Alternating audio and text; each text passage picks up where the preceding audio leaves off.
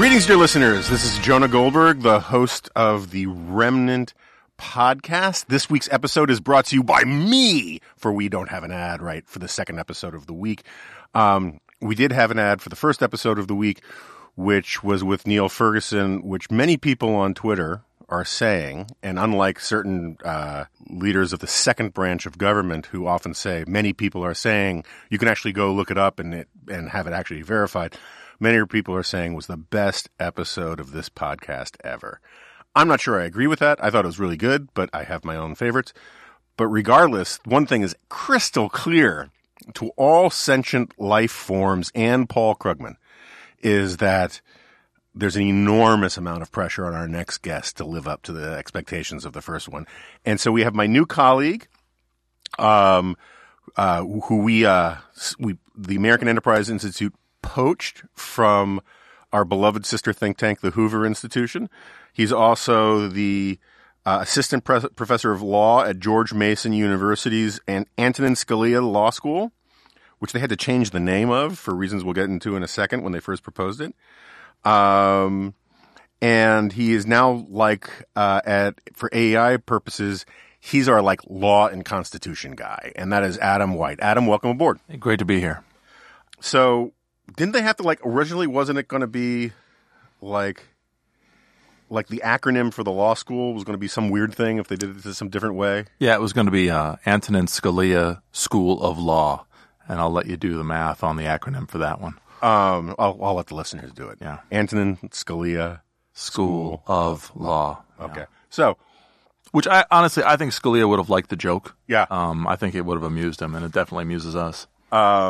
So since no one and I apologize to listeners if you hear the sniffles, I try not to call attention to them, but I have something of either a weird allergy attack. When I came back from parts of the country that actually had clean, dry air, and then I came back to D.C., it was like Luke Skywalker going to the Dagobah system to find Yoda, and I just got all sort of swampy, which is fitting. Since no one in their wisdom at AEI chose to consult me about whether or not to hire this guy, I figured I would just sort of do this as sort of take him through the paces of, if I got to interview him, do some law stuff. And apologies to Elias Shapiro, who thinks that he has a monopoly on law and constitution stuff for the Remnant Podcast. Libertarians are pretty authoritarian that way. They really are. I mean, some of my best friends are libertarians, but they can be needy. Yeah.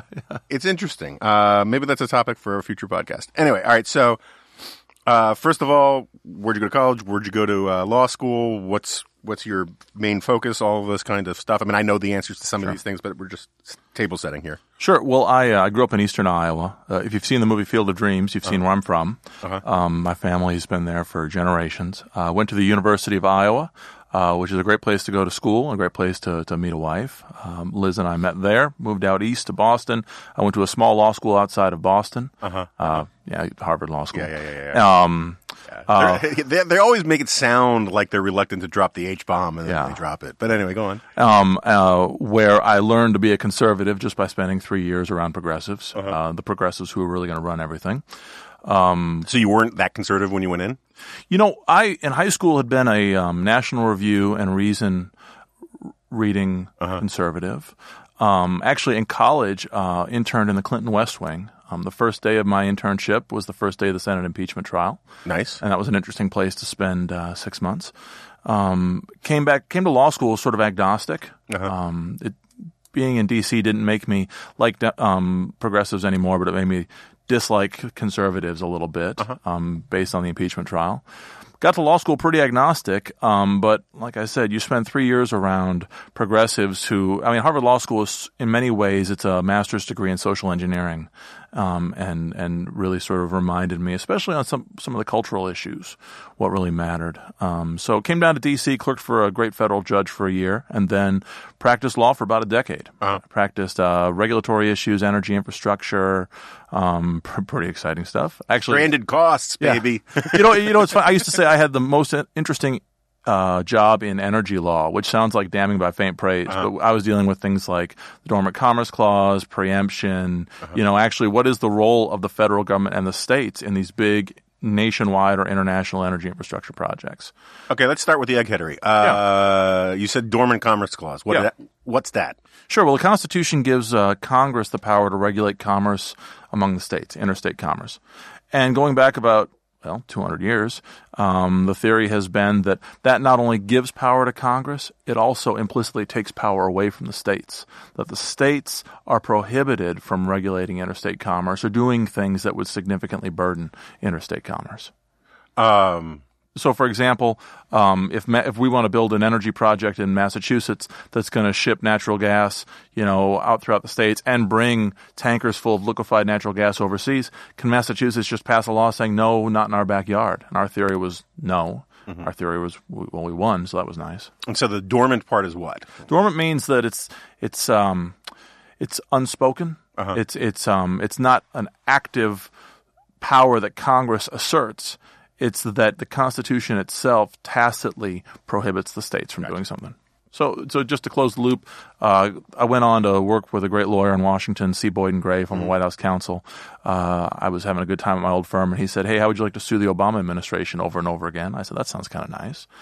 Did that for a few years, and then wound up in think tankery and now legal academia. There you go. Okay. So are you a originalist? Original understanding, original intent, public understanding, and incorporate within your answer the differences between these terms are. Yeah, sure. I'm an originalist. Although there are some important veins. We've already kicked the libertarians once, and I'll come back to that in a minute. An originalist is somebody who believes that the Constitution should be interpreted in accordance with its original meaning. Now, originally, the originalism in the 1980s, they talked about original intent. What did the framers intend when they passed the Constitution? But the thing is, with the Constitution, like any other law, we're not really bound by the thoughts that people had in their head when they wrote a law. We're bound by what the law says. Mm-hmm. And so modern originalism, I think the mainstream of originalism now is, what was the reasonably understood meaning of the words when they were passed into law? Whether it's the Constitution, a statute, a later constitutional amendment, anything. That's where I am. I think that's where most conservatives are these days. The really interesting debate within sort of the conservative legal family right now is between the folks who are for what we call judicial engagement, mm-hmm. which is sort of a politically correct way of saying judicial activism, right? We want judges to really assert themselves, strike down a lot of laws. This is the George Will school now, It's now the George Will school. It's really the school of not just our friend Ilya Shapiro, also my friend and former teacher Randy Barnett mm-hmm. of Georgetown, who make very forceful arguments that the courts need to look very skeptically on laws passed by Congress and by the states. Mm-hmm. I'm not there. I'm on the other side of the argument, which is more of a judicial restraint school, mm-hmm. that courts, while they should strike down unconstitutional laws, they should give the benefit of the doubt, where there is a doubt, to the political process. I'm not saying sort of mindlessly defer to political branches, but, the tie goes to the runner being democracy, and that courts should be careful when they strike down laws.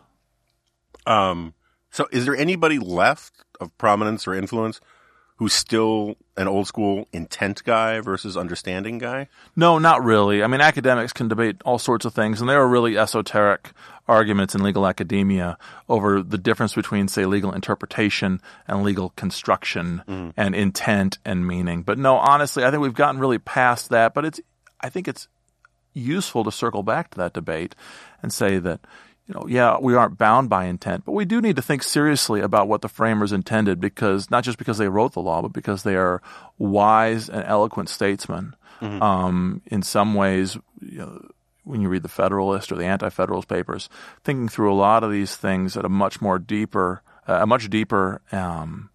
think, an eloquent level than a lot of our politics today. And so we ought to take seriously the values that sort of energize their constitutional debates. Well, also, it just seems to me like I think the public or the meaning or public understanding of what the laws meant at the time is the better way to go.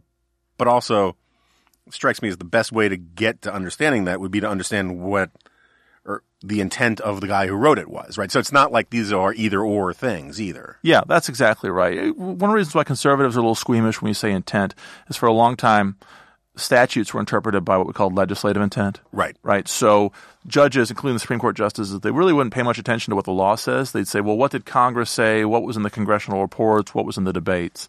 And that's really no way to run a country, because what Congress votes on is the law. Mm-hmm. And so conservatives have always sort of shied away from intent-focused arguments. But I would phrase it not just in terms of intent, but in terms of constitutional values. Mm-hmm. And I really think that it's important. And one of the things I'll be doing here at AEI is really urging constitutional thinkers to think more about the values that undergirded constitutionalism. Because I think only when we understand those things can we really understand the meaning of the words. Okay, so let's just go through my greatest hits here. Yeah. Are the branches co-equal? Careful.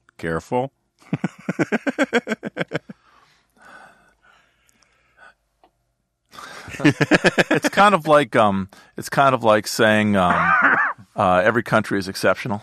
Right. I'd say it's hard to call them co-equal because they're just different. Right. It's like, is an apple co-equal to an orange? They're just fundamentally different powers of government. And I think without a doubt, the first branch in our Constitution, the legislative branch, was intended in most ways to take the lead in policy making. But not completely. The framers understood the president would be very powerful and that he would sort of as an energetic executive be able to take the lead. But yeah, I guess my answer to your question is an apple co-equal to an orange? Mm-hmm. Just two totally different things. Okay, you'll get at best partial credit for that on the Remnant podcast scorecard. Okay. The correct answer in the grand school of Congressman Mike Gallagher and our friend Luke Thompson. Do you know Luke? Yeah. We should get you guys in a room. Is that Congress is supreme. And this co-equal branches of government thing, our understanding is that this was smuggled in by the Nixon administration as a way to fend off impeachment. Yeah. And if you go back and you look at the Federalist Papers, the word co-equal does show up. Yeah. And also your boss, and my boss now too, Yuval Levin, is on my side of these things. So, you know. Can we argue about this for a minute then? Sure, absolutely. Yeah, I'd say, again, we're comparing two different things. Going back to the beginning, it was always understood that the president would have some significant advantages. There's just one president. He can move faster. He speaks on behalf of the entire country in a way that an individual congressman doesn't. The president has specific powers in the Constitution in terms of convening Congress when he needs to. The framers, especially Hamilton, understood the president would be swifter than Congress. Congress, though, is heavier in a way than the president, right? Congress passes laws, the president doesn't. Congress debates things and digests nationwide debates into sort of the compromises of policy. And so I'd say the president is swift, but Congress is strong. Right. Tugboat versus speedboat kind of thing. Yeah. Right? Yeah. But Congress also has powers. Yeah. And if you were going to do what I used to love when I was a kid, is they would have these special issues where they would rank the different superheroes by strength and all that kind of stuff. Yeah. If you did a Congress versus presidency thing, you wouldn't dispute that as intended or as originally set up, Congress probably had more power, but it was slower. I get all that. That's a good way to think about it. But it writes the laws. It creates all the courts but the Supreme Court. It has the power over trade till it gave it away like a giant baby.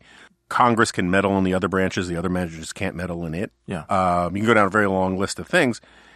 And just to finish, my point was, but the co-equal thing, the word co-equal does appear in the Federalist Papers, but it's always about either how the House is co-equal to the Senate or how the federal government is co-equal to the states. There's no talk about how the presidency is co-equal.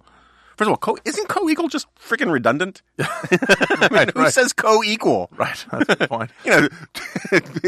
2 plus 2 is co-equal to 4? No one says that. 2 plus 2 and 4 are co-equal. That's right. It just makes no sense to me. Ironically, it's because they feared the power of the legislature that they hobbled it in some ways. Right. Okay. Right. Maybe we regret some of those things now. I don't think we do, but part of the reason why we have a supreme president is that the president, his swiftness, his energy has only been accentuated by time.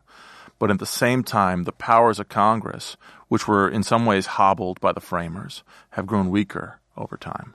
Right. But when you say we have a supreme president, you're just making observation about Yes. the current state of play. This is not a normative or value. No. Let's be very clear here. I'm not some sort of imperial presidences. And I think the greatest problem in our constitutional governance right now is the fact that Congress is so deformed, and in many ways it's put itself in a cul-de-sac that's hard to get out of on its own. Okay, so another bugaboo of mine. I'm going to keep asking qualified guests this question until I get the answer I want. Okay. I'm not saying until I get the right answer. I just the answer I want. You're going to ask about Oliver Wendell Holmes Jr. again? I am. Please don't. No, Why I'm are you obsessed. doing this? I've been obsessed with this for over a decade. You've asked this of Ilya every time he's been on. I understand. You keep And eventually he'll give me the answer I want, or he'll just stop coming on. All right, I'm disappearing now. I just can't believe you're doing this again. But I'm going to start asking. He actually left. That was amazing. he actually just vaporized. So, Oliver Wendell Holmes, champion of judicial restraint, right? You know, famous, like, if the American people want to go to hell, I should help them with all that crap. It's my job, he said. Right. If the progressives weren't running the show everywhere across the board, do you think he would have had that same philosophy? Or was he basically practicing a judicial philosophy that said, I like what these guys are doing, I'll stay out of the way? No, I think it's pretty well established. Holmes didn't necessarily like what the progressives were doing. I don't know. He was contrarian in some ways, and sometimes he kind of relished, sticking a thumb in the eye of people. But he wasn't really a progressive. Progressives made him a progressive champion.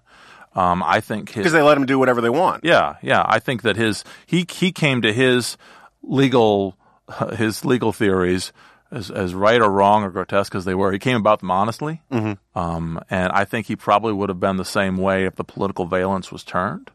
But he certainly did sort of relish some of his uglier moments, including the Buck v. Bell case and so on. I just a few months ago reviewed a really fascinating new biography of Holmes for the Wall Street Journal. Great book by Stephen Budiansky, I think is his name. And there's Holmes is a really horrific figure in American history. Mm-hmm. He has some interesting and admirable and likable qualities. He's smart. He was smart. He was a good writer. I think he had a skepticism that was useful, but I think his constitutional approach, bordering on nihilism, was just antithetical to any sense of American constitutionalism. Okay. Well, you'll get partial credit on this because you at least say he's a monster, and that's important. What's the answer you were looking for? Well, it's just that it's been a while since I did major deep dives into Holmes, and his eugenics was deeply held. People want to point to Buck v. Bell, but there were these other things, these correspondence he has with Sidney Webb, where he really talks about how the essence of reform is through eugenics stuff, and that's what's really important. Yeah. And he has the stuff where it's his line. I mean, it's been so long since I've had to talk about this, but he takes these pot shots at Herbert Spencer. Right. The social Constitution statics. didn't enact Herbert Spencer's social statics. Right. And so for listeners who don't know, Herbert Spencer is one of the foundational figures of essentially American libertarianism, to put a point on it. And do not get me started on social Darwinism. He was not a social Darwinist. Okay. And people who use the phrase social Darwinism, 9 out of 10 of them don't know what it means. But he was a real libertarian, and he was a real limited government guy. And Holmes seemed to have no problem with qua-statism when it met his policy aims, and when the legislatures wanted to do things that were in the sort of libertarian or small government kind of way, he was happy to Bigfoot over them, which was not judicial restraint. That's my recollection of it. Yeah. So, yeah, I think as what's the famous book, The Metaphysical Club by Louis Menand. Yeah, it's a good book. It's a great book. Yeah, I read it in law school, and he said something like the Civil War not only took away Holmes's belief in abolitionism, it took away his belief in beliefs. Right. And I think there's something to be said for that. I think that his immense skepticism, and then his intellectual circles with Charles Peirce, and bonus points for pronouncing it correctly. Oh, thank you very much. And who are the others? I guess William James and the others that he palled around with. They were skeptics in sort of an exhilarating post-Civil War way, and it really carried with him. What was interesting was that the younger generation of judges and lawyers that came up with him, most famously Learned Hand, Best name of any judge in American history. Best name, that's exactly right. And, co-founder of the New Republic. And actually, if I remember correctly, Hand was the one who connected Herb Crowley with Teddy Roosevelt. Mm-hmm, that's right. So he's in the middle of all this. Hand really believed the judicial restraint stuff. He gets to the mid-20th century around the time of Brown versus Board of Education. And the left, liberals, progressives, they do this big split, a big generational split between the people who stick with total judicial restraint and the ones who say, wait, no, actually we do need the court to intervene in things like Brown v. Board of Education. Mm. And Hand sort of famously gives a lecture saying that the Brown v. Board approach is just unjustifiable however much you believe in the merits of the policy. Mm. Would have been interesting to see what Holmes would have done at a time like that if he had been one of the younger generation of judicial restraint folks and actually was confronted with Brown versus Board of Education. We'll never know. Yeah, so one of my obsessions, I talked about this in the podcast with Russ Roberts a bit. I hate pragmatism. Philosophical pragmatism, which is what the Metaphysical Club is really about, right? And pragmatism is one of the few words. And this point I first learned in an AEI book about the Supreme Court, where the chapter was edited by Alan Bloom it was a chapter about legal pragmatism. Mm-hmm. But pragmatism is one of the very few words that has a positive connotation in its non-philosophical sense that the philosophical branch gets to mooch off of, right? Yeah. No one says, look, we got to figure out what kind of car to get. Let's be existential about this, right? No one says, let's be nihilistic about this, right? But when you say, let's be pragmatic about this, it just means being reasonable. Right. And that's not what philosophical pragmatism was. And you mentioned Charles Peirce. Charles Peirce eventually abandoned the label pragmatism or pragmaticism. That's right, because he had to come up with something less euphonious. Right. His famous line was, he wanted to come up with a word so ugly that he wouldn't have to worry about someone stealing it. And my argument about pragmatism dovetails with my argument about Holmes in the sense that what pragmatism really was, and the way the progressives of that era used it, was and I think Louis Menand uses the phrase, the pragmatist razor. It was really a weapon to delegitimize all other philosophical schools while pretending that you didn't have a philosophical school of your own when in fact you did. Right. It's like people who today say, I'm not an ideologue, I'm just for whatever works. Right, exactly. And that makes me want to flip the safety on my rifle. I hate that. In my wildly underrated book, Tyranny Clichés, I write about this at great length. So we've covered some of that. This is all going through the process of figuring out whether I would have hired you if I was in charge of these things or if someone asked my opinion. We hear all the time, and I say it all the time, and I think it's almost surely true, that most of Trump's judicial appointments are pretty good from our perspective, from a conservative perspective. Tremendous. Are there any clunkers? Because you never hear about them. Yeah.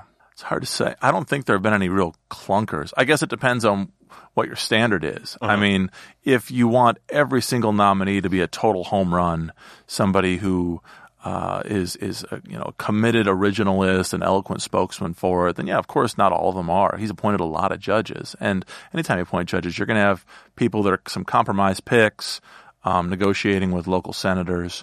There's going to be some that are sort of supported by the local chamber of commerce or whoever.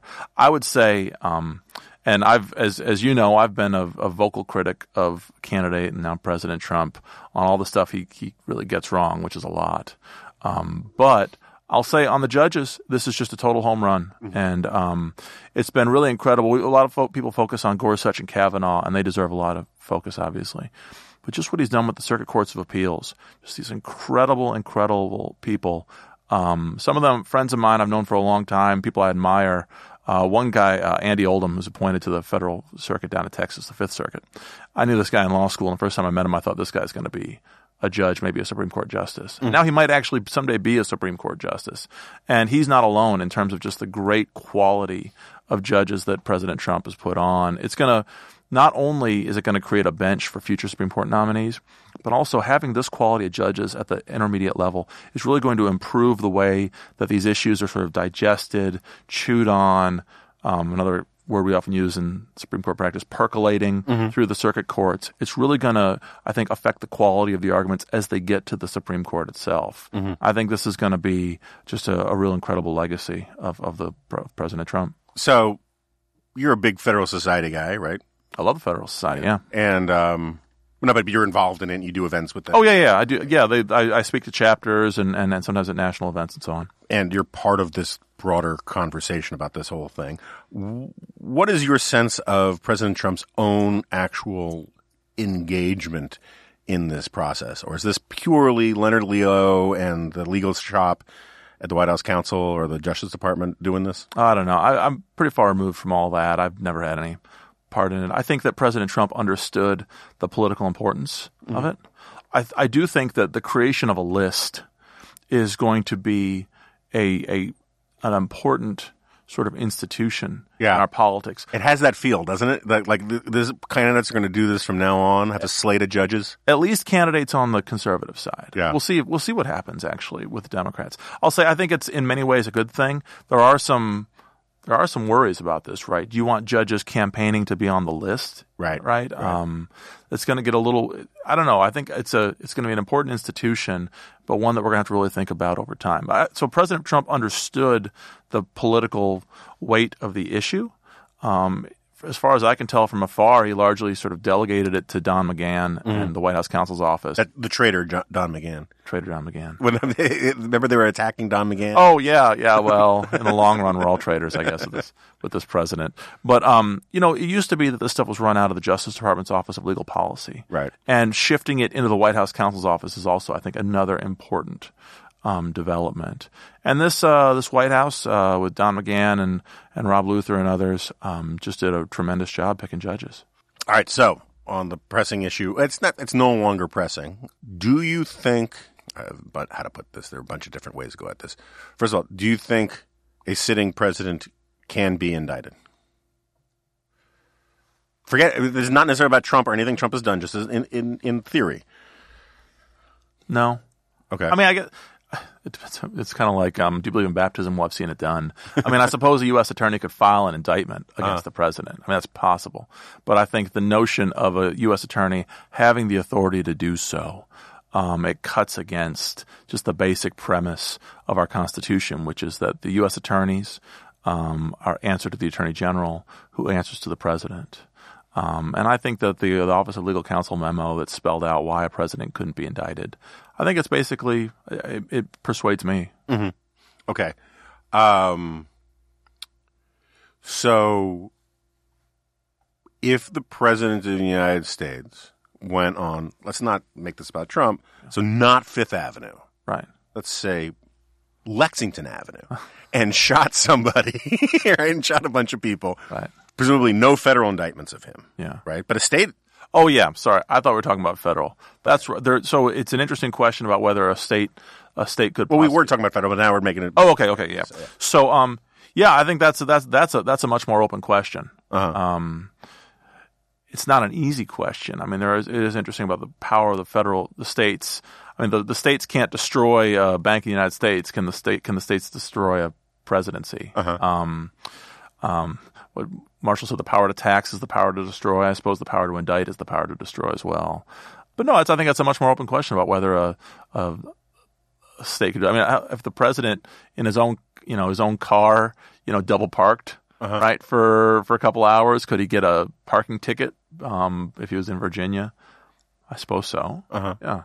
So, but clearly, if the president shot someone in the middle of Lexington Avenue and Congress had any vertebrae left, they would impeach him almost instantaneously, right? Yeah. And then he could be indicted. Yeah, definitely. Okay. And I'll say on impeachment, by the way, I wrote about this for a magazine that used to exist in Washington, D.C. Maybe you heard of it, the Weekly Standard, the late great Weekly Standard. Uh-huh. I think the last piece I ever wrote for them was about how it was warning that impeachment shouldn't be hyper-legalized. And that's actually one of my one of my stump speeches. Yeah, it's one of my obsessions too. Yeah, in general, I don't think constitutionalism should be hyper-legalized, and the impeachment provision in particular. I mean, it is a political provision. That doesn't mean we're nihilists about this, mm-hmm. right? This is where values really do come into play. But yeah, I think the Congress can, and boy, I'll stake out a really tough position here. If the president started murdering people on any avenue in New York City, I'd be in favor of his impeachment. Yeah. Say what you will about hyper-legal realists, at least it's an ethos. Right. But so my view, expressed many times here, is that Congress can impeach for anything it wants. Literally anything it wants. Because first of all, it's not reviewable, except by the Senate, right? I mean, the House can impeach for anything it wants. Right. And if, like today, so this because this could be a productive avenue. We're recording this on Wednesday, August something or other. And today, I haven't read it yet, but I was hearing the reports on the news about it. The Washington Post has a story that says Trump has told his aides to build the wall as fast as they can in time for Election Day, which I think is an important point because it gets to intent. And if they have to seize land illegally or commit other crimes in the process of doing so, he will pardon them for it. Yeah. I think that if that story is true, the White House is denying it, but if that story is true, I think that is certainly impeachable. Yeah. I'm not saying we should impeach him for it. I think I would lean that way, but I think just on the merits, if Congress were a more jealous guardian of its powers and its prerogatives and all the rest and the rule of law and blah, blah, blah, blah, blah, it would say you can't do that. Yeah. First of all, but even if he didn't try to dole out pardons or whatever, Congress can impeach for non-crimes if it wants, right? Right. Okay. So is promising pardons, A, illegal and B, impeachable? Not illegal, as far as I know. Why not? I mean, I guess I don't know. The president's power to pardon in the Constitution is absolute, right? Right. The president alone has the power to pardon. Having any other branch of government, including sort of a federal judge, a federal court, weighing in on the validity of pardons, Yeah. that just seems a basic separation of powers. But again, he can only pardon for federal crimes, right? Right. Okay. So, but I'd say, yeah, definitely impeachable. I mean, it was really the sort of horrifying thing with President Trump's approach to governance is he just says these things. We saw a lot of this in the Mueller report, right, with McGahn, right? Go fire so-and-so. Right. And then McGahn doesn't actually do it. And then the president and his defenders say, well, he never actually forced the firing of whatever. So, I mean, until the president actually starts pardoning people, there's always going to be this sort of academic debate over whether it's, just words. Is that enough? But I think that this basic approach to government is horrifying. And if there actually was, if Congress was convinced this is something that the president was seriously, doing, or if it actually was shown that he really is telling his staff this, I think that's just fundamentally an anti-constitutional approach to government, and Congress ought to take it seriously with the impeachment power. And so what is your theory about why we have turned the impeachment process into such a legalistic enterprise? Well, I think because we've turned everything about constitutional law into a legalistic enterprise. It's like at some point in the 20th century, the courts basically said, the Constitution, this is our stuff. And the rest of government, American people, said, well, that sounds good to us. Yeah. Right? The court, it's funny, we all get horrified when you see the line, I think it's from Chief Justice Charles Evans Hughes, the Constitution is whatever we the court say it is. And that's sort of horrifying to hear, but it's actually basically how we've governed ourselves. We seem satisfied to commit the Constitution, its meaning, its enforcement to the experts at the Supreme Court so that we can worry about other things. And that's a really terrible development. But it's where we are. And for impeachment, I think it's just the same case. I think we sort of take comfort in committing this stuff to the lawyers in a very legalistic way. In some ways, when House managers, we saw this in the Clinton years, we saw it in the Nixon years, although I guess I didn't see it in the Nixon years. And we see it now. There's this instinct to try to turn impeachment into an indictment, a very formalistic, legalistic document, instead of a legislative document. I guess we do it to make it sound more professional, more serious, more authoritative. I just think it's the wrong way to think about these things. Yeah, I mean, people heard me rant on here a bunch of times about how I thought George W. Bush committed an impeachable offense when he said that he thought parts of the McCain-Feingold thing were unconstitutional, but he was signing it anyway. Now, I'm not saying he should have been impeached for it, right. But he takes an oath to uphold the Constitution of the United States, and then he says he's signing an unconstitutional law. Yeah. That's a problem, And the same thing with Obama saying he didn't have the constitutional authority to do DACA and the other stuff, and then he does it. Well, by his own standard, he's violating his constitutional authority, and that strikes me as like impeachable stuff. But yeah, it's interesting. It's kind of like that line from Office Space. Like, what is it that you think you do around here? Right. And we see that in some ways with the presidency, where modern presidents just, I mean, sometimes they assert their view of the Constitution very strongly, and sometimes they just say, oh boy, this is for the courts to take care of. Right. We see it in Congress. This is something I was riffing on a month ago in commentary. You look at what Congress does right now, right? It's sort of ombudsman for the administrative state.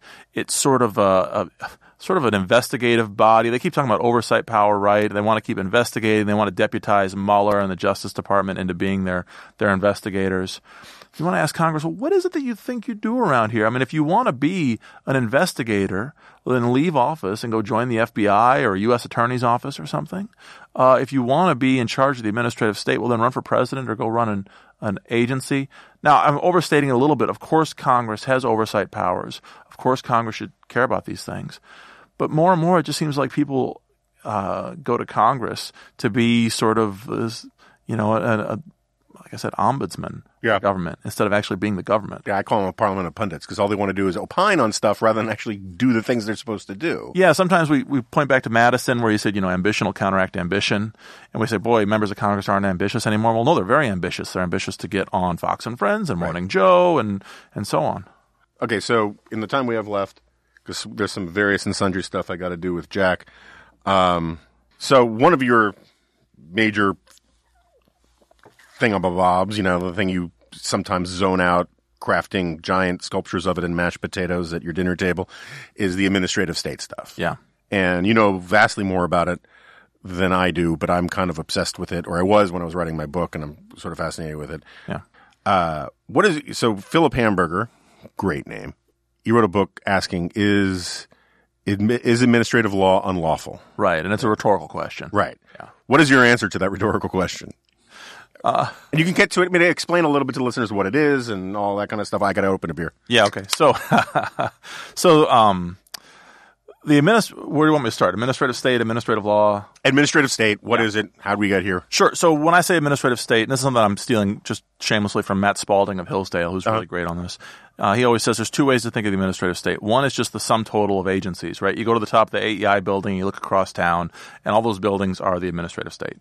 Or the better and deeper way to think about it is the administrative state is a mindset and approach to governance. It's a state that is first and foremost administrative. That's where the law comes from more than anything else. And I suppose that's where we are. I run a program at George Mason's Law School called the Center for the Study of the Administrative State. Not the Center for the Administrative State, not the Center for the Deconstruction of the Administrative State, just the Center to Study the Administrative State.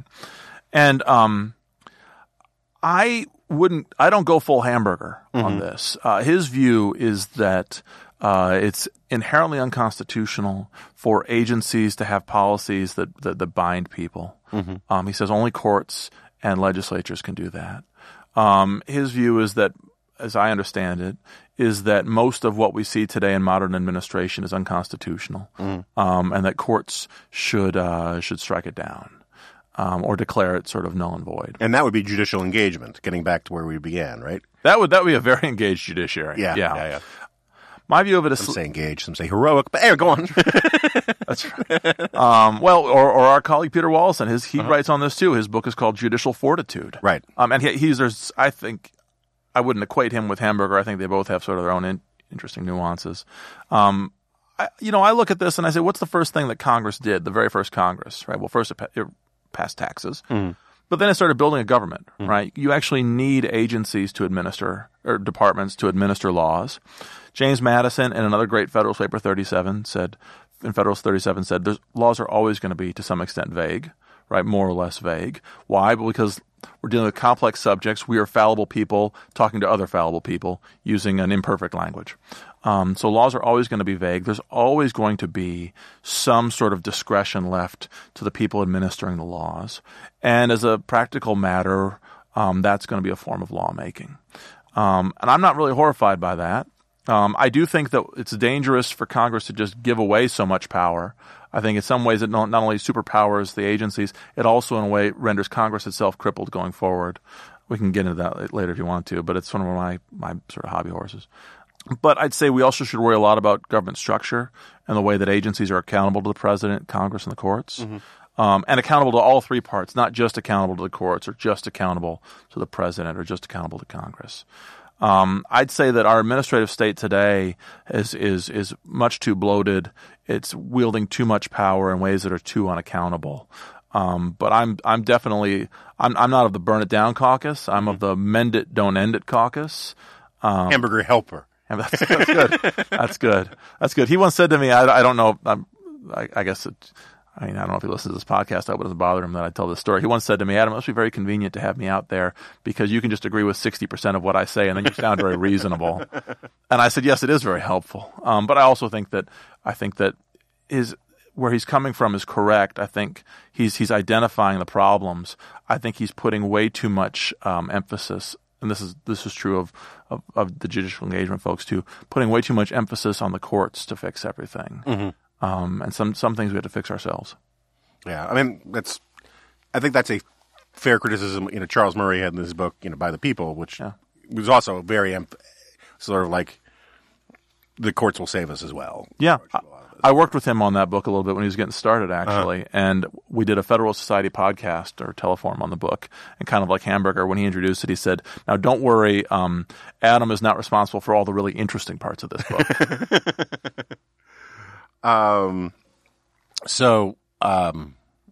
The reason why I, not being a lawyer, because I wanted to be able to continue to see my reflection in mirrors, so the why I don't know. And, but the reason why I think the administrative state is really interesting stuff, or at least the way Hamburger does it, is, and again, this is an old theme on this podcast, I'm obsessed with ways that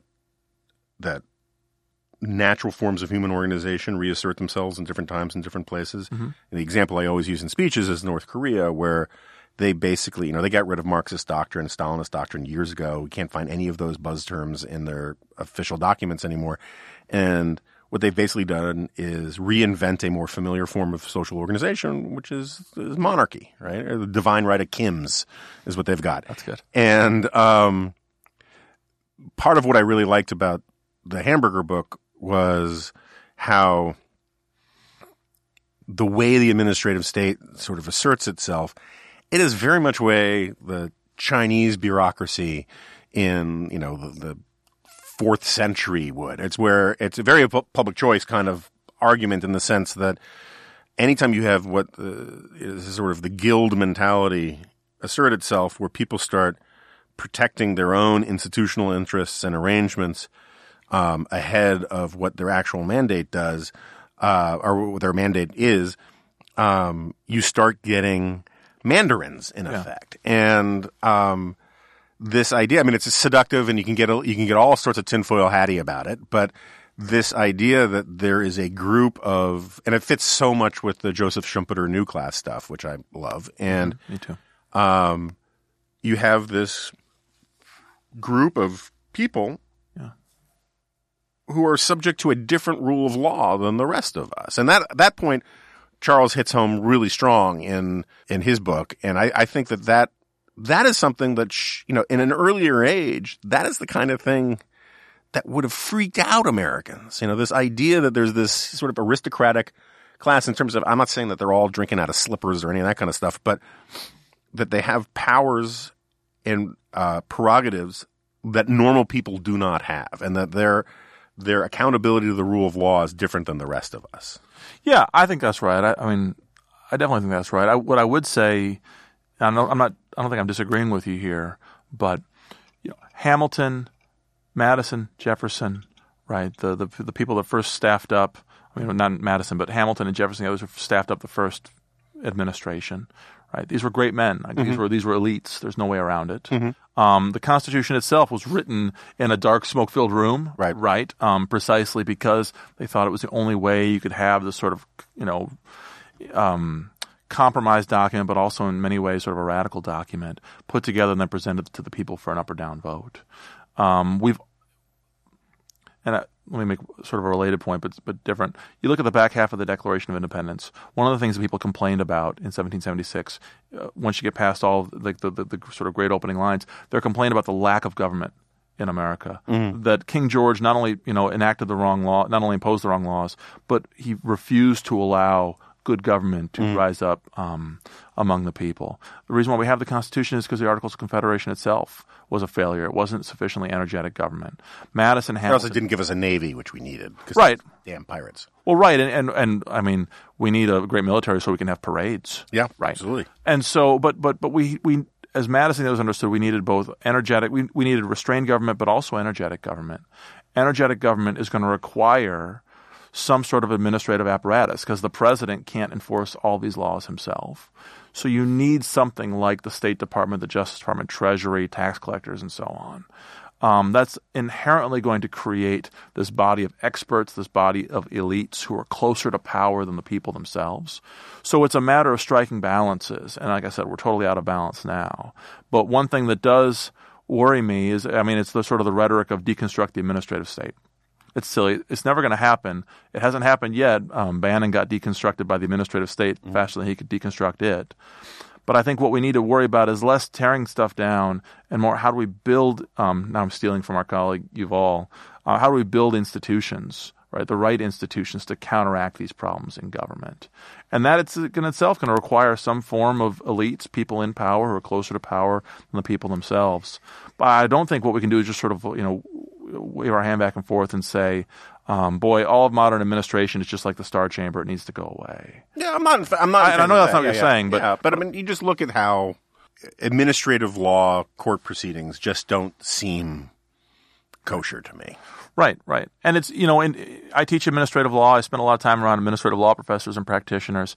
And I'd say most of the scholars who write about these things, they have a much easier time identifying with the people in power rather than the people being governed. Yeah. And I think that's inherent in all of this, something we need to really guard against. But I'm not against administration. I'm for administration. Sure. What was it? Hamilton said the best quality of constitutional government is good administration. Right. That's true. It's not the absence of administration. All right. So we got to wrap up. Right. So far, I would reluctantly conclude that I would hire you. Oh, so if you could, in the realm of the doable, right? If you could pass one law, make one regulatory change, make one serious public policy improvement that you think would fix a lot of these issues, in the realm of it could take a little while to do, like expanding in the House of Representatives would count, which is one of my obsessions. Yeah. But whatever it is, what would be your thing or a couple things that you think would actually put us back on a better path? Sure. I mean, since we're at AEI, let me start with one sort of wonky thing. This is very small, but it's important. I think all agencies should be required to go back every 5 years, 10 years, and reanalyze their old regulations. Not to get rid of old ones. That's what people usually talk about. We need to get rid of the old ones. No, what we need to do is agencies need to be confronted with their past errors, projections that were just preposterous and so on, to hopefully create more transparency and make them more modest going forward. So one small thing, but I think important thing, is agencies need to be forced to go back and look at their old mistakes and admit that they make mistakes. Second, we need major civil service reform. I don't know quite what that looks like yet, but I think we need to do more in terms of term limiting people in civil service, rotating them among agencies. But the big picture stuff, I'd say one is we need a massive overhaul of the appropriations process in Congress. One that makes sure that agencies aren't independently funded and that the agencies are actually accountable to Congress through the power of the purse. And I'd say agencies need to be they should jump through more hoops before passing rules, and we need to create the incentives for them to want to jump through those hoops. So that's pretty wonky stuff, but I mean, that's American fine. Enterprise Institute. So I do want to say one thing. Can I say something about, since you've now, I guess, agreed not to have me fired in the next few days or at least. Yeah, that's the sense I got from this. Sure.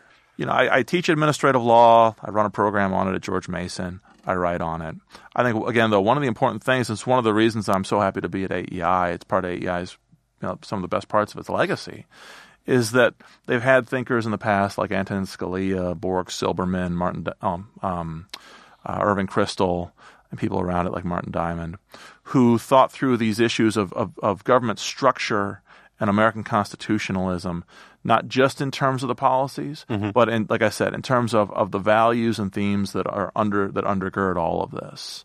And I think that's important. Even among conservative law professors, there's a habit, I guess, for all law professors to get really tied up in legal doctrines and so on. And the doctrines are important, but the doctrines are what come at the end of a much longer conversation. Right. And I think one of the reasons why I'm so excited to be here is to try to carry on that in the spirit of people like Scalia and Walter Burns and Martin Diamond and others. This is cheating. I said we were ending and all this kind of stuff, but you brought up Walter Burns, who I used to work alongside here at AEI in my first incarnation here, and You've been reincarnated. Sort of, yeah.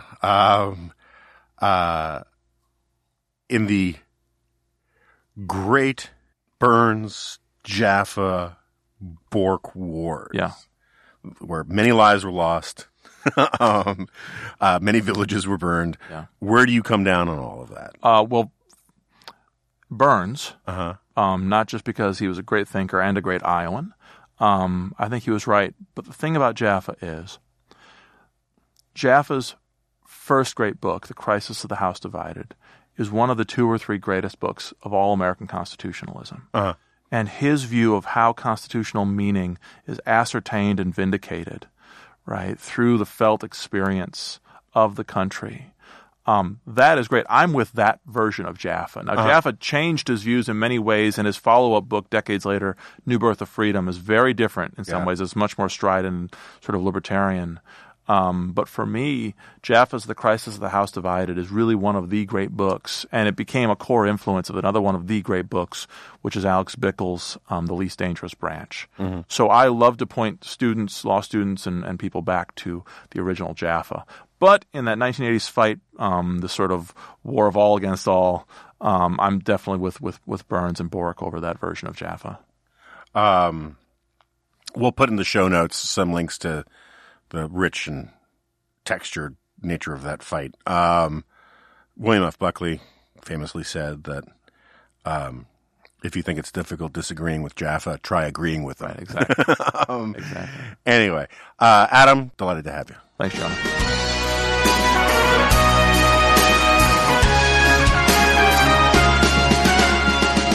All right, so Adam White has left the building, and I'm here with Jack Butler, host of the Young Americans podcast. Is that still going on? Yeah. Yeah? How's that doing? Well, I just recorded an episode that's going to be released later this week in which Dune is referenced extensively. I'm just really embracing that part of my public personality. So at some point, Uh-oh. when you say referenced, at some point, doesn't referenced Disgust. become mean disgust, right? I mean, like we it didn't was reference disgust. the Constitution in this conversation. Yeah, it was. I mean, it wasn't like a full-blown discussion. I have podcasts in which I've done that, but it was more than a reference. Not quite a book club meeting. But it came up because I found this guy about my age who specializes in tech policy, who happens to be a Dune nerd. So So we discussed that. Do you have the Dune encyclopedia? No. I have. I should have told you I have it because it's. I think I saw it at your house. Yeah. Problem is that the books continued well beyond when it was written, and so it's not current. I mean, I'm sure someone has reissued. I would assume someone has reissued one. Yeah. But so you listened to you had to have because you put it together. The Neil Ferguson podcast. Yes. Which people liked a lot. What did you think of it? Well, so here's the thing. I'm like extra paranoid about profanity since I let that one F-bomb slip by me at one time. And when I listened to Neil Ferguson's profanity, and I was like, man, he does this so elegantly. It's kind of a shame that I have to censor this. Yeah. But I did anyway. But he does everything elegantly. So did you just beep it? Yeah. Okay. Yeah. I beeped it, but it was just so... I listened to it and I was like, man, this doesn't even... It's... someone described John Gielgud's voice as a trumpet muffled in silk. That's how Neil Ferguson cursing sounded to me. Yeah, no, I hear you. And saying everything else. No, he's at some point maybe we'll do a ranking of most euphonious guests. And he would be pretty high up there. I have to say, Charles Murray has a fantastic podcast radio voice. Yeah, he's like a 50s, 60s newscaster. Yeah, no, it's pretty impressive. And I feel bad bringing him up since we're so close to me having to denounce him before his book comes out. But and Fellow Iowan. I was thinking about this. Iowans are friggin' everywhere. I mean, there's I just keep running into people who are from Iowa. Do you knock them over? I slap the fried butter out of their hands. So I have my disagreements with Neil, and I liked listening to him, and he was so assertive and sort of grabbing the wheel on that podcast that I just let him a couple times. But I just want to get him off my chest. So first of all, I'm grateful to him for being on. He didn't have to do it. He was great. He's brilliant. Knows many things. Knows much more about many things than I do. All of that stipulated. He kept rejecting my assertion that the fact that England is an island was significant. And he brings up this point about how, until fairly recently, it was easier to move over water than over land, which I take to be absolutely true, and that's not the point. The point is that islands are much easier to defend against invading forces. And the argument, which lots of historians have made, our friend Daniel Hannan, another great Iowan. Not Iowan. Peruvian, actually. That's right. He sort of surveys a lot of the historical stuff on this in his book about how the English gave us liberty, or whatever. What's the title of it? How the English-speaking peoples invented liberty. There's a shorter. That's like a subtitle thing of it. But anyway, that the monarchy in England was always weaker in part because they didn't need standing armies. And when he was saying they had armies, it's just called inventing liberty. That's right, inventing liberty. And the point I was trying to get at was that I wasn't saying there weren't armies in England. I was saying that there was not a central standing army that was answerable solely to the king that had the same sort of power and size and status that you got under, say, the absolutist kings of France and whatnot. And that was one of the things, and he's a fan of Douglas North, that was one of the things that allowed for the multiplicity of institutions and competing institutions in England to create space for civil society in ways that you didn't get in other places, at least not the same rate or scope as you got in England. And but he wouldn't let me go there to explain it, so I just want to get it out there. I screwed up in the very beginning by making this reference to eugenics. I wasn't making a eugenic argument. I kept trying to correct myself, but I couldn't get it in. I was just trying to make the case that you had this weird asymmetric thing in the 16th and 17th century where you had improvements in health and nutrition and all sorts of things that disproportionately benefited the aristocracy or the nobility, the upper classes, whatever you want to call them, so that more upper class educated, first of all, more upper class children just simply survived to adulthood than had in previous generations or in previous centuries. And they tended to be disproportionately educated because they came from prosperous backgrounds.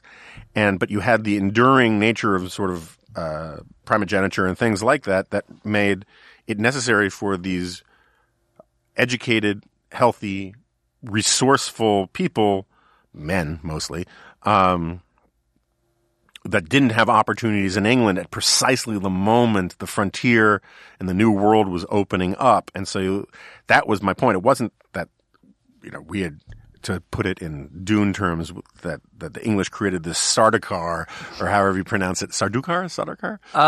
In the movie, the Padishah emperor says, you will have 10 legions of my Sardaukar terror troops. Okay, so the Sardaukar is like the equivalent of like SS super eugenically formed shock troops or whatever. No match for the Fremen, though. That's right. And I wasn't trying to make a strictly eugenic argument. I was just trying to make this point that there was this weird discrepancy or distortion in how you had these more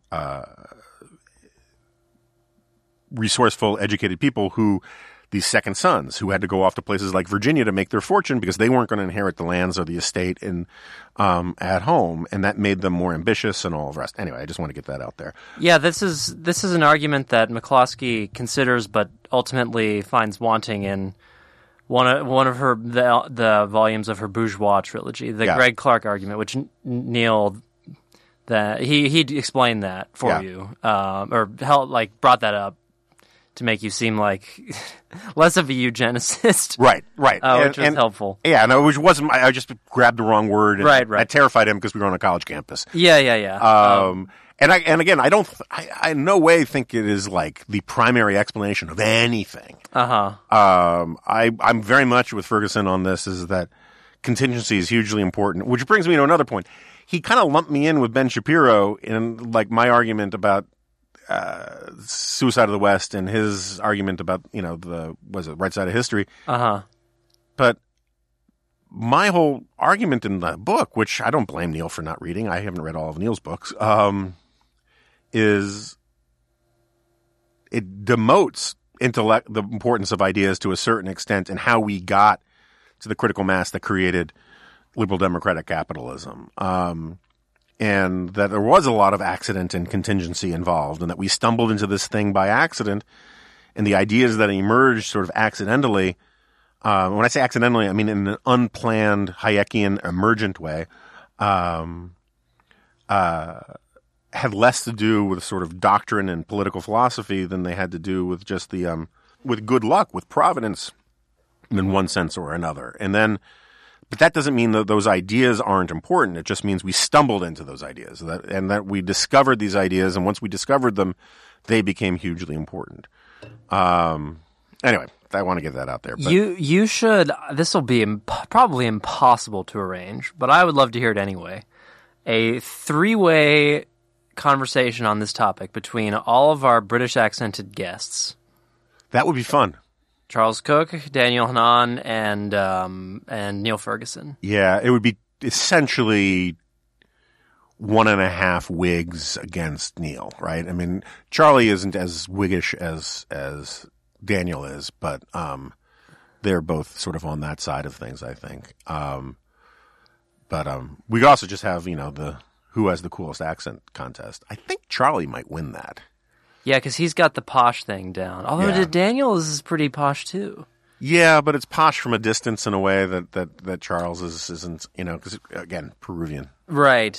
Who knows? We can maybe have people vote on that now that all those episodes have been released. Who was the best accent? I'll make the Remnant Robot will make a Twitter poll about it. I think that's an excellent idea. Okay, so other things going on. A lot of stuff going on professionally and personally for me these days, so I apologize if from time to time we're distracted or the schedule breaks up. But, look, a squirrel. But we're planning on more and more and greater ambitious things for this podcast. And hey, did we get many submissions on the half-baked ideas thing? Too many. Really? There are a lot. Okay. So we're in the process of working out logistics to have Congressman Mike Gallagher back on the program, back on the show, and we're going to have a whole episode dedicated just to half-baked ideas. And these ideas, they can't be just truly crazy, right? They can't be like we should do what they did in Logan's Run and take everybody over the age of 35 and swing them around the ceiling of a stadium and blow them up, right? That's not what we're talking about. That's a different podcast that we'll do. This is like ideas that have a lot of potential, but they just need they need the Overton window to move them to make them seem uncrazy, like the Greenland thing, or they just need a lot more sort of spade work in terms of making them less crazy sounding. So I know there are problems with nuking hurricanes, but what about? There are problems, yes. Yeah, but I was thinking about this the other day. What about nuking, or not even nuking, but like creating a countervailing explosive force to thwart tsunamis? Like, what if we created they're hard to predict, which is the problem. But if we knew one was coming, what if we just had massive ordnance like right at the shore and just blew it back into the ocean? Yeah, I don't know. Is this a half-baked idea? It might be. It's just like if you read the stuff about why nuking hurricanes, right? Imagine you could get the radiation out of a nuclear bomb. So we'll use Moab then. Right. Well, like it is a rounding error in terms of the kinetic force of what's in a hurricane. It's just like it means nothing. And I don't know if the same ratios apply to tsunamis, but I'm open to it. You know, like I want to lance volcanoes. I am more scared of the caldera in the supervolcano underneath Wyoming than I am of climate change or a bunch of other things. We're due for that thing to blow, and that won't destroy all life on planet Earth, but it'll destroy pretty much all the life in North America, which I care about it quite a bit. Will it destroy all life? I think it'll make life pretty hard for most people, and it'll kill most people in like the Western United States. Yeah, I don't. The giant ashen cloud will be a problem because it's going to last a couple years at least. And yeah, but it won't instantly kill people. Like on the East Coast, we will not be instantly killed by it. No, we'll suffer. The living will envy the dead. Right. That's right. Like we'll have no food. Blah blah blah. Yeah. So anyway, on that cheery note, it doesn't have to be about thwarting supernatural disasters or anything like that. Supernatural. I mean, large natural disasters. Oh gosh, Wow. Yeah, supernatural disasters are very different. That's true. Fortunately, we have the Sorcerer Supreme protecting us from those. Or if you have, I mean, one of Mike Gallagher's half-baked ideas was to have some corporation sponsor a sort of physical fitness kind of thing, where you put in pull-up bars in airport waiting lounges, where people could get exercise, or maybe even you have contests where like you could get a better seat if you did X number of pull-ups to encourage physical fitness. That's doable. It's a little weird. It's half-baked, right? So we're looking for more and more nominations for half-baked ideas. Please send your suggestions to theremnantpod@gmail.com and include whether or not you want your name read on the program or not. We can't probably get to everybody's, but I think this is a fun idea. Or maybe just a half-baked one. It's a half-baked podcast about half-baked ideas. So there you go. Lots of big announcements to come. And I guess we never really talked about the conclusion of my summer road trip stuff, in part because it ended. Or the conclusion of my peonage. Oh, yeah. So give me the highlights of your stay at Shea Goldberg. I mean, it was... I felt like I skipped the uncertain part of my life where I was trying to establish myself in the world, and just went straight to like, oh, now I'm set. I have a house and a car. But it was. I know you're not. You're mad at Lost for the way it ended, but there's a great. I think the best comparison to how the experience of managing all your pets was for me was. The life that Desmond had, that it opens season 2, where he has to plug in the numbers every 8 hours or whatever. 108 minutes. Yeah, and that's kind of how I felt. Like I could leave your house and whatnot, but I always had to be back. Got to take care of those pets. But they're good. They're good animals. Yeah. Even Ralph, as I alluded to, is warmed up to me a little bit. And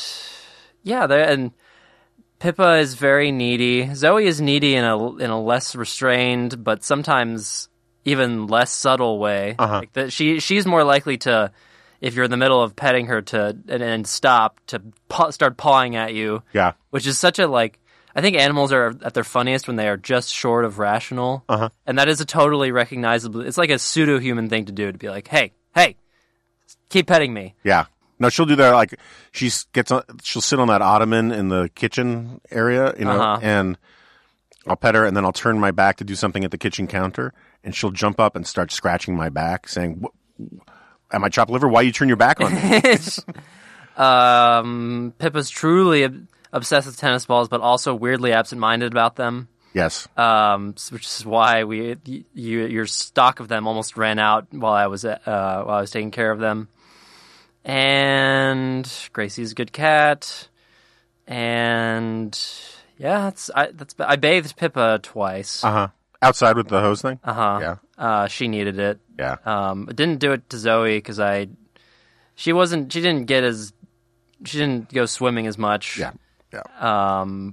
But other than that, yeah, and I kept them all alive, which is the most important thing. That is crucially important. That was my concern, is that something terrible was going to go wrong, and I was going to be Twitter's monster of the day for letting something bad happen to one of your animals. Yeah, I mean, no, look, I mean, if you killed Pippa or Zoe, like, I know, forget what the reaction from the Goldbergs would be. I mean, that would be the first line in your obit. It would. I would have to go off the grid. Finally, I would have my excuse. But yeah, I enjoyed it. I'm glad I'm back. Yeah, I'm thankful that you trusted me with it. I'm glad that no Antifa mob came to your house while I was there. Yeah. Didn't get a chance to Once Upon a Time in Hollywood them away. So did they sleep with you every night? No, they had a different routine in response to me. But they also they figured out what my routine was. They like started realizing when I was putting on my running shoes, they would start moping in the way that they would when you would start packing. So Right. they like figured out the things about me that they would respond to, Right. which was interesting. They're smart. I mean, they're smart animals, but only in the things that they care about. That's right. They can be kind of dumb. Pippa can be kind of dumb sometimes. Yes, she can. Particularly when like long division, it's just completely lost. Well, who can blame her? She never made it to calculus either. Well, thank you again for doing that, and thanks to everybody for your patience and tolerance. Oh, and also thank you for guest hosting with Jim Garrity. Oh, right, yeah, I did that. I hear it went well. I still haven't listened to it. I've never listened to a whole episode of this podcast. That's not true. You listened to one because you said that it was one where I had to splice in an ad, and you didn't know where it was going to be, and you were shocked. Your wife didn't believe you that it was spliced in.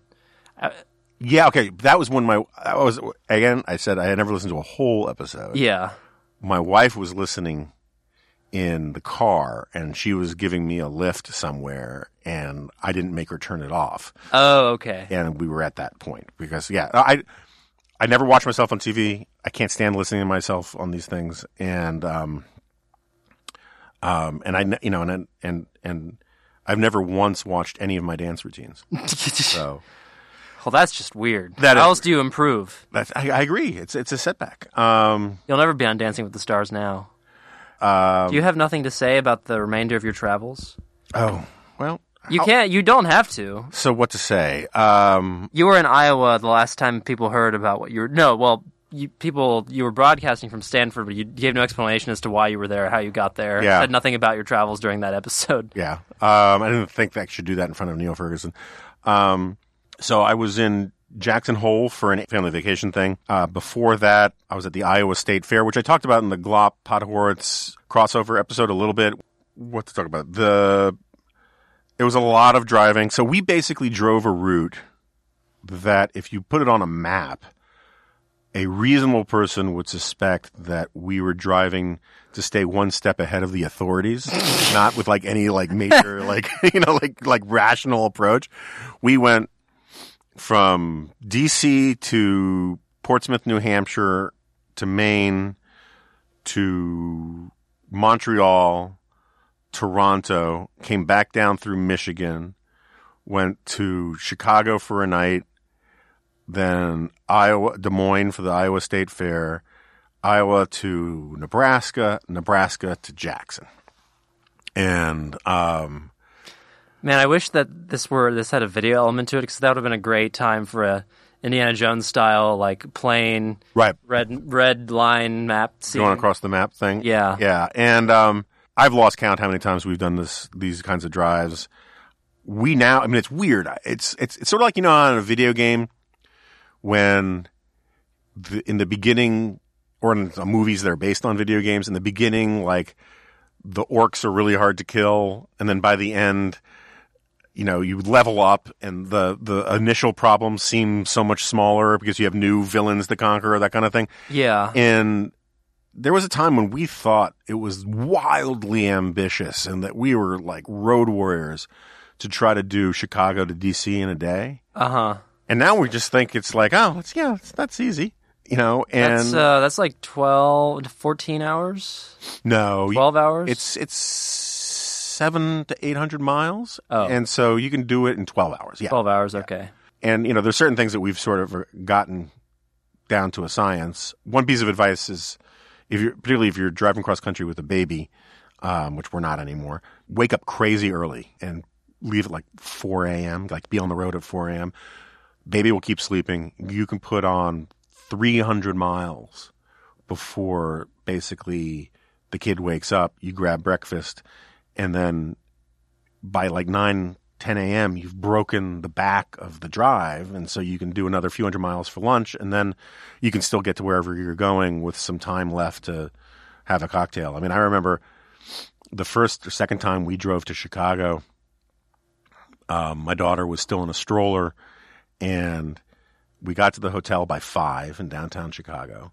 And clutch. And we took one of her sippy cups and filled it with ice and Jameson's Irish whiskey and pushed her around in downtown Chicago and drank out of a sippy cup, which was just a weird look, but no one knew that I had booze in it. And so anyway, I'm just glad that you're doing this as a member of a nuclear family and not just like some guy walking around with a like car seat foam around him.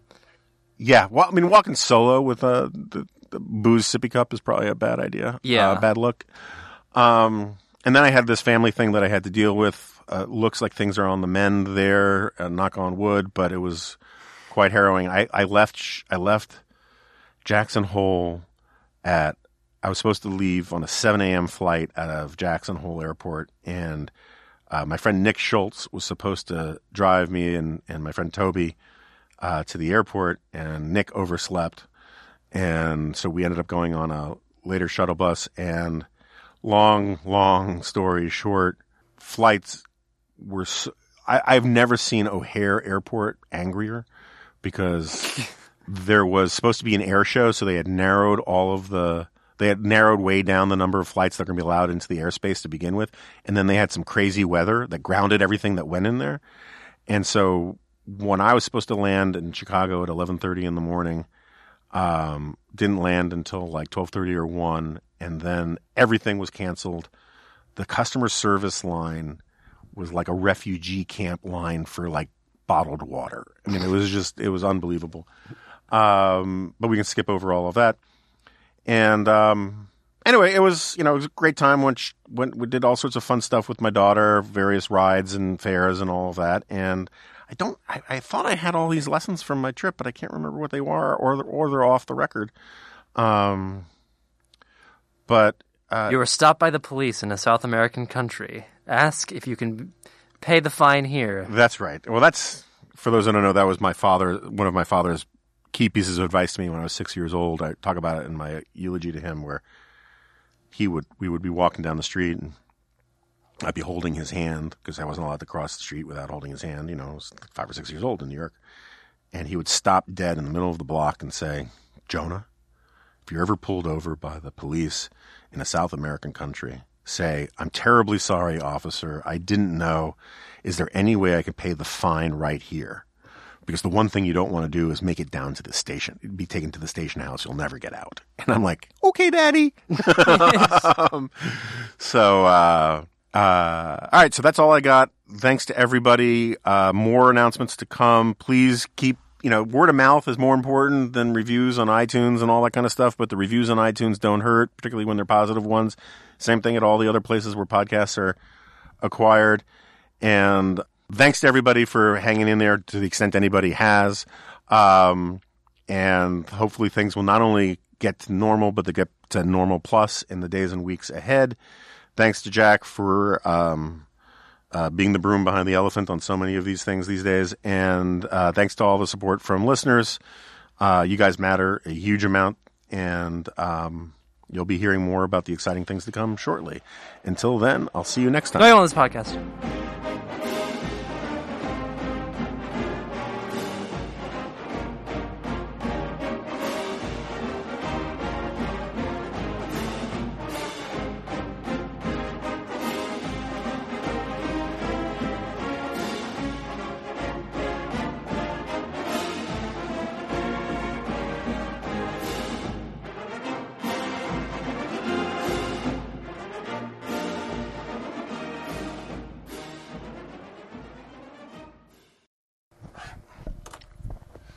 Why did you just draw 2 lines on that paper?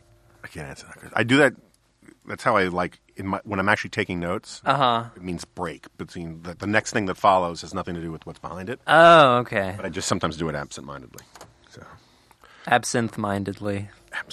Sometimes I do things very absent-mindedly. All right, were you recording? Uh-huh.